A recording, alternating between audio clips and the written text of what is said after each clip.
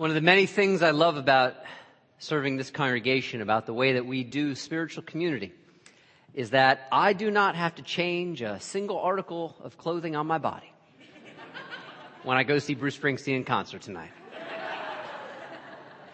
Now, I've reached that stage in my life where I'm that 40-something guy. When Bruce comes to town for 2 shows, I'm there at both shows. I'm not missing it. So tonight and tomorrow night, at the beautiful ballpark in South Philadelphia, I will be there.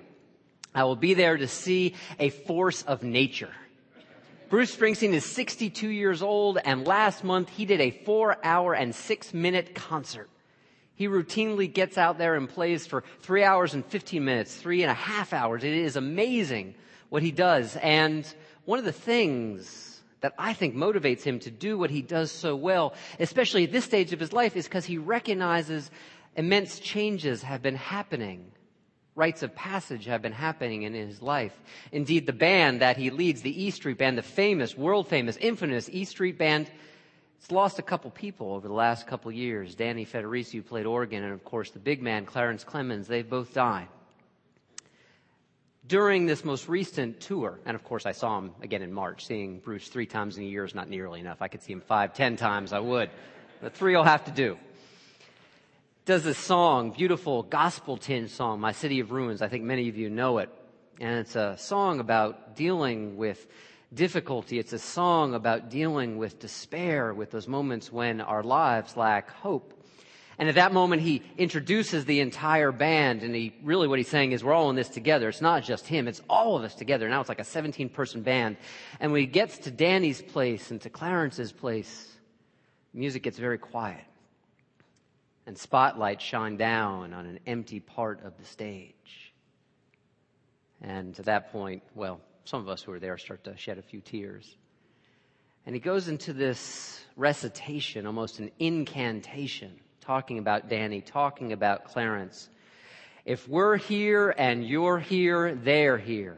If we're here and you're here, they're here. If we're here and you're here, they're here. You can join me anytime you want to. If we're here and you're here, they're here. If we're here and you're here, they're here. Don't lose heart. Don't lose strength. Don't lose hope right now. If we're here and you're here, they're here. Yeah, I know you're not going to sound as loud as we're going to sound tonight at the ballpark, but let me hear something from you. If you're here and we're here, they're here.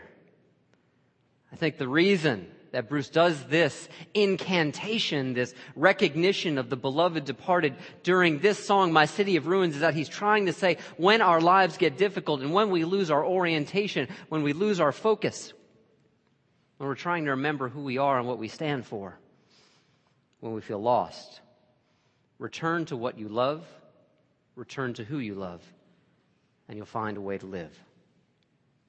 That's the meaning of today's movie. This final spirit flick of the summer, this movie, Beginners. And it kind of sets up for some of the things I'm going to talk about in my first message series in the fall, which is about maintaining that beginner's mindset, maintaining that freshness, that openness to our lives. So today is kind of a prelude for some things I'm going to unpack over the next month or so. This movie, I absolutely loved it. It's a tie this summer between Moonrise Kingdom and Beginners for the favorite movie that I have seen. It's about a young man about my age, and still a young man, I think, Oliver.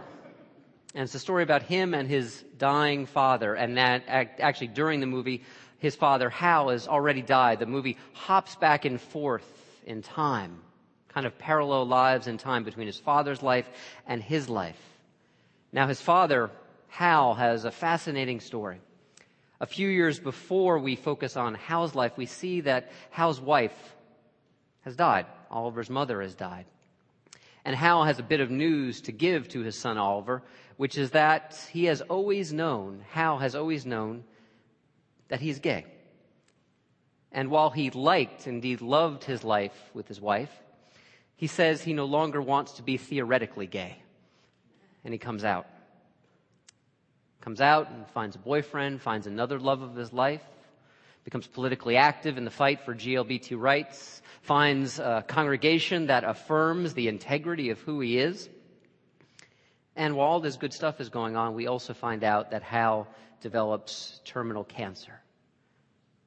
It's a story of death and rebirth of love and hope and loss, this movie. And I love that the title Beginners is also refers to the fact that Christopher Plummer, I think we all know The Sound of Music, every Thanksgiving, all that, by the way.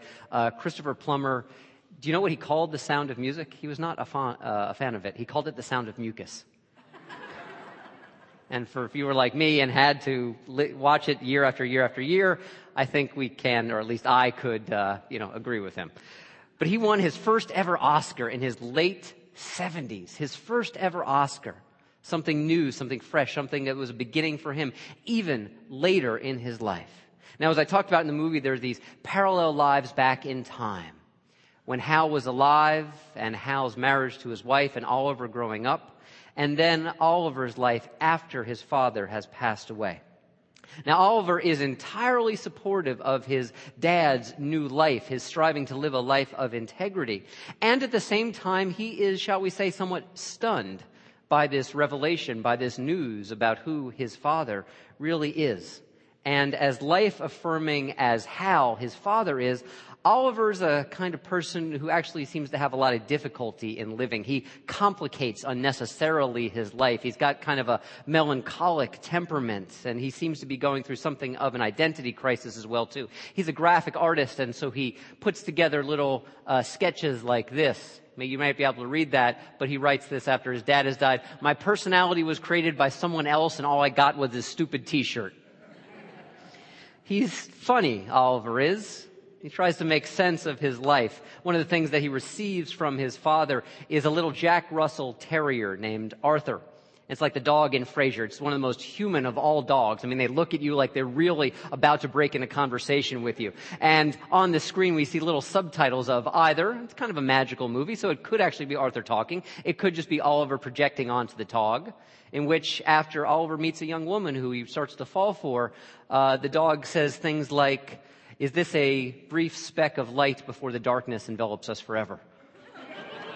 As the relationship between them starts to deepen and continue, at one point Oliver looks down at the dog, and Arthur, the dog, looks up at him and says, "Are we married yet?" But this is the problem with Oliver, is that he complicates his life. He has difficulty orienting himself, particularly as all of us do, I think, as our relationships deepen and become more complex over time. And he finds himself, not because he wants to, but because he cannot articulate exactly what he wants, moving away from this wonderful young woman that he's met named Anna. Now, Anna has a very different approach. Anna kind of gives the mission statement of this movie. She says at one point to Oliver, when it's clear that the relationship is starting to deepen and become more complex, she says, "I don't really know what I'm doing, but I want to be here." Those are some of the best, wisest words I've ever heard. I don't really know what I'm doing, but I want to be here. I think we can all learn the wisdom of that in our lives when we find ourselves in that moment when life becomes terribly complex and we're wondering emotionally if we can really handle it, and our hearts feel like they're going to expand so much they're going to burst. To return at that moment exactly as Anna does, saying, "I don't know how to do this, but I want to be here." That ability, that capacity of the soul, is the ability to get in touch with our core intentions. Our ability to get in touch with the first things that many of us set our hearts upon: love, connection, loss, death, hope, all the biggies. And to be able to return to those things has a clarifying effect upon how we can live our lives. And it helps us learn to manage that anxiety that we may not know how to do what we believe our lives are calling us to do. And sometimes when we experience that, we start inventing all kinds of excuses for ourselves. We start saying, "Well, I didn't really want it anyway," a little bit of sour grapes. Or we start saying, "You know what, the expectations of me are unreasonable." And they may be from time to time, but we really got to check our anxiety and our resistance in those moments when we're fearful that we don't know how to do what is called forth from us. This ability to put first things first over and over again in our lives comes down to really a simple question we want to orient ourselves. Where is our care? Where is and who is what we love? If we can stay in touch with those things, we will find ourselves, even if we feel rudderless, maintaining and refining an orientation. There's a story that Tara Brach, one of my favorite teachers who's been around for a while, I talk a lot about her. She's a meditation teacher and also a psychotherapist. She tells a story about working with a woman, both in meditation and as her counselor. This woman's husband is dying, and she's working with her over a number of months as her husband is dying. And when it gets close to the end, at one point, this woman is caring for her husband as he's literally on his deathbed, although he's still cognizant and conscious. And he starts in one day saying, "You know what? I'm really not afraid of death. I'm not afraid of death." He's opening that space of that conversation about first things, about ultimate things, about stuff that matters. And she immediately kind of barges into the conversation saying, "Well, you've had a good day, dear. How about I make you some tea?" And the woman says in that moment that she could see her husband shrink back into himself and grow silent. She relates this story to Tara, and Tara says, "How can you vow to say yes to your life? How can you vow to give consent to what is present right there so the next time your husband opens up that line of inquiry with you or you with him, you're able to say, 'I don't know how we do this either.' Or maybe even, 'I'm afraid of your death,' even if you're not afraid of your own." But to stay there in those first things and not rush into busying ourselves, but to stay present in our lives. You see, when we make room for the basics, for the essentials, for the first things, for love and death and loss and hope and connection and sadness, when we find that we have this ability, in practice, it totally transforms our lives. It wakes us up and it gives us a sense of beginnings, even when we may be at our seeming end. I've told some of you who've been around for a little bit this story. It's my first teacher, my first and in many ways best teacher in the ways of leaving this life mindfully and open-heartedly. It's a man in the summer of 1996 when I was a hospital chaplain who was a doctor who was dying in a very young age, his early 40s. And I would go see him day after day after day in his hospital room, and this would be the last bed that he would ever inhabit. And what he had done was he had started to put up all throughout his room, I'm just showing you a few of the images that I remember. He had started to put up all throughout his hospital room pictures of places that he loved in his life, his first things. Rome and the wilderness and music and the oceans. And when I would walk in, I would hear very often Bach or Brahms or Mozart. Seeing him day after day, week after week, a couple months before he died, I got a sense this man was intentionally staying in touch with who and what he loved the most, so that even at his end, he could remind himself, these are my first things, and these are the things that I love that made me. When we stay in touch with the things that we love that make us, even in difficulty, we are not lost. I remember the final moment of his life, his aged mother, who barely spoke any English, and his partner around their table. They could not communicate. They did not need to speak any words. And as he was breathing his final breaths, I mean, the first thing that any of us do when we live is we take a breath. As he was literally letting go of the life force, we were all touching his arms, his hands, his body. It's really the perfect ending to what we did earlier today. Touching a new life, touching the end of life, making our lives sacramental, not in the sense of any church, but in the sense of getting in touch with who we are.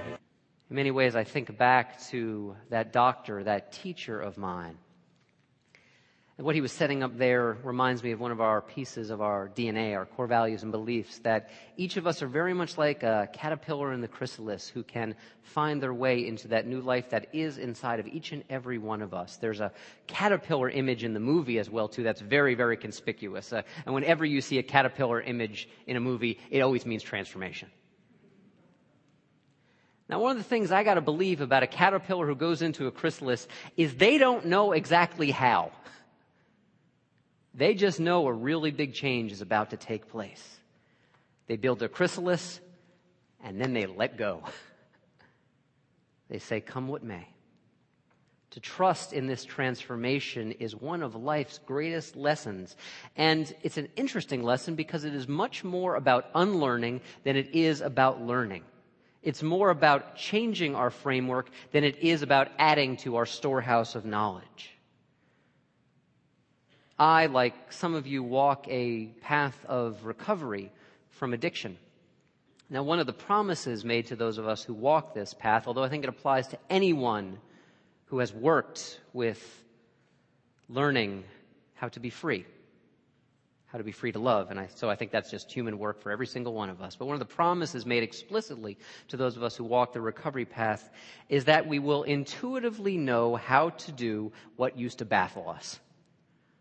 Coming up on 7 years of sobriety, I have found that to be absolutely 100% correct. Things that used to scare me and frighten me and cause me to regress into fantasy or fear or resistance to my life, these things are just easier now. I think it's a truth for all of us, which is simply learning how to get out of our own way. It's one of the things that Oliver has to learn in the movie, how to get out of our own way, how not to lose touch through fear or fantasy, trusting, really trusting in a deeper way than with our thoughts, that each of us has the capacity, that inherent wisdom to face the truth of our lives. It is open to absolutely everyone. I got to tell you, this is really difficult, this truth of learning to trust transformation, of unlearning rather than learning. It is really difficult for those of us with privilege, racial privilege, economic privilege, social privilege, because with privilege becomes the desire to control our lives, the desire to want to make sure that things are the way we want them to be. I think this is, in fact, one of the deepest lessons that the teacher Jesus, Rabbi Jesus, taught us when he said, it is as difficult for a rich man to get into heaven as it is for a camel to get through the eye of a needle. Now, it's not, I think, that Jesus disliked wealthy people. I think he's just saying that if we have privilege, we better watch it. Because we will want to control our lives and we will resist sometimes that getting in touch, that unlearning rather than just accumulating learning that is our cultural value. It is not counterintuitive to unlearn, but it is countercultural to unlearn. We're taught, we're graded. So many of us, including me, have gotten where we are in this life because we got some good grades, because people approved of our performance. And I'm not negating the value of that. I'm just saying at certain times of our life, if we only live that way, we will not be able to face the truth of our lives. Really what Jesus was saying, we would say in more modern terms, more money, more problems. And sometimes those biggest problems are a desire to want to control everything that goes on around us, and even more to control everything that goes on within us, because we may not like what we're feeling. Rumi, perhaps the greatest poet of the soul, put it this way. He talked about there are two different kinds of intelligence in life, and each of them have their own integrity. But he said these are his words. There are two kinds of intelligence. One acquired as a child in school memorizes facts and concepts from books and from what the teacher says, collecting information from the traditional sciences as well as the new sciences. With such intelligence, we rise in the world. You get ranked ahead of or behind others in regard to your competence in retaining information. You stroll with this intelligence in and out of fields of knowledge, getting always more marks on your preserving tablets, or if you will, your computer tablets, your iPad. There is another kind of tablet, however, one already completed and preserved inside you. A spring box overflowing its spring. a freshness in the center of the chest. This other intelligence does not turn yellow or stagnate. It is fluid, and it doesn't move from outside to inside through conduits of plumbing learning. This second knowing is a fountainhead from within you, moving out. What Rumi is saying here is that with this second intelligence, the intelligence of our first things, it is more about giving permission rather than manufacturing meaning. I mean, so many of our metaphors in life are about building the meaning of our lives, working on our projects, constructing our identity. But the second kind of intelligence is about merely allowing and letting our native wisdom to flow. Not building, maintaining, creating, but simply recognizing that we have so many things already within us. It is really to practice who we already are. We can do this in a variety of ways. We can do this, as I'm going to do it tonight, simply by celebrating the joy of this life, as I love to do. That's why I go to Bruce Springsteen concerts. I love the music, but even more, I need to celebrate this life. I was born with an abundance of inherited sadness, as a guy named Ryan Adams once said. I need to learn how to celebrate my life. For some of us, we find it in nature. We find it in nature when we are in the presence of what awes us and makes us small, but not in a way that minimizes us. Some of us find it in ways when we get in touch with our lives simply by learning intimacy with our own thoughts and the content of our own hearts. A really powerful way to learn to do this, because we recognize in the midst of this that we've lost touch, is when we are sitting with a friend and they're talking and we hear ourselves inside our brains start to construct our response. To recognize that we all have that tendency and to learn to kind of let that go and to return our focus to the present moment. This is a beautiful thing that happens in the movie. My favorite moment of this movie, Beginners, when Oliver, recognizing that because of his own inability to stay in touch with his life, he has broken up with this young woman, with Anna, who he really loves. And he has to leave Arthur the dog with someone so he can fly across the country to see if they can reconcile. And he decides to leave the dog with someone that the dog trusts, who's Andy, who is his father's now former boyfriend after Hal has died. And they experience a kind of awkward moment, Oliver and Andy do. And after he has dropped the dog off, Andy says to him somewhat tentatively, "You've not been to see me. You've not been to see me because I'm gay?" And Oliver says, "No. I've not been to see you because my dad loved you too much." He's resisting his own heartbreak. He's resisting getting in touch with who his father loved, not because he dislikes him or because he's bigoted, but because sometimes to experience our own broken hearts, all we can do is say, "There it is." And we simply have to get in touch. In that moment of reconciliation between them, there are no words, and they simply embrace, and I was pretty much close to sobbing in that scene. So for many of us, the rest of us who today may not be dealing with the death of someone we love, may not think that we are resisting our own heartbreak, may not be resisting our first things, how do we mindfully return to our first things, to our love, our loss, our hope, our connections? I think it's directly related to this ability. If you've ever seen this, we got to mind the gap. Mind the gaps, that place that we cannot fill in with our expertise. I know I experience this when the following happens, and, just kind of nod your head silently if this ever happens to you. That, you've had a disagreement or a hurtful interaction with someone you love or someone you trust, and you find yourself starting to, shall we say, project onto them. This is why they did it. We find ourselves maybe inventing a narrative about their motivations. Find ourselves building even more of a gap between ourselves because we cannot simply say to ourselves, "Ouch. This hurts. I didn't like it." to mindfully mind the gap in a day in, day out interaction with the people that we love, and to recognize that sometimes we are going to do things and have things done to us that do not feel so great. It is to turn away from that path of inventing the narrative, of inventing the projections, of saying, you did this to me because, and instead learning to simply say, ow, or I'm sorry. And maybe even, what the hell was that about? But learning to make an inquiry rather than projecting. Learning to get back in touch with being in touch.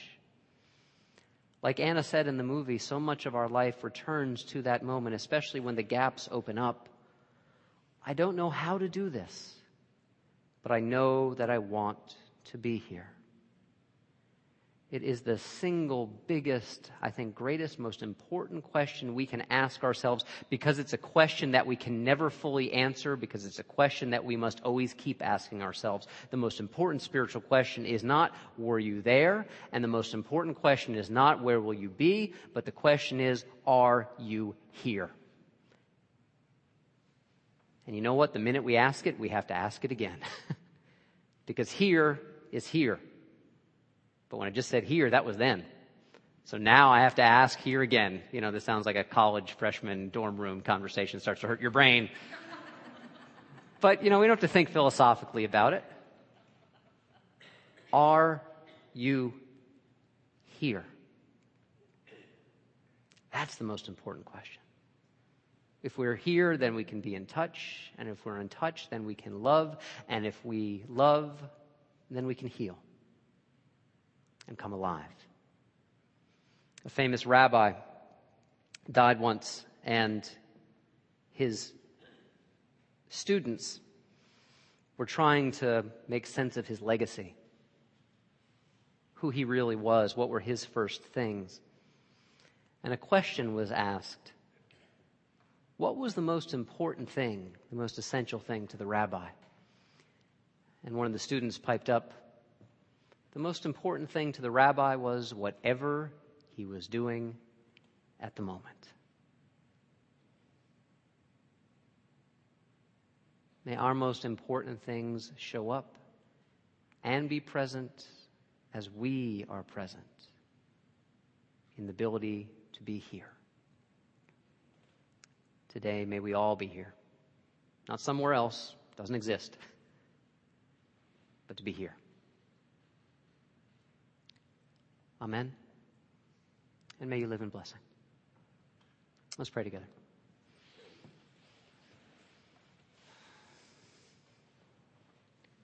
O divine recreation of this universe, moment by moment, breath by breath. May we know our first things and show in love our first things again and again and again. Voting most profoundly not with our words or with our thoughts, but voting with our 2 feet that are able to stand or to sit, present here in this life, rooted in the midst of all the complexity, even the difficulty, and also that great and abiding love that is as present to us as we are present to it. Amen.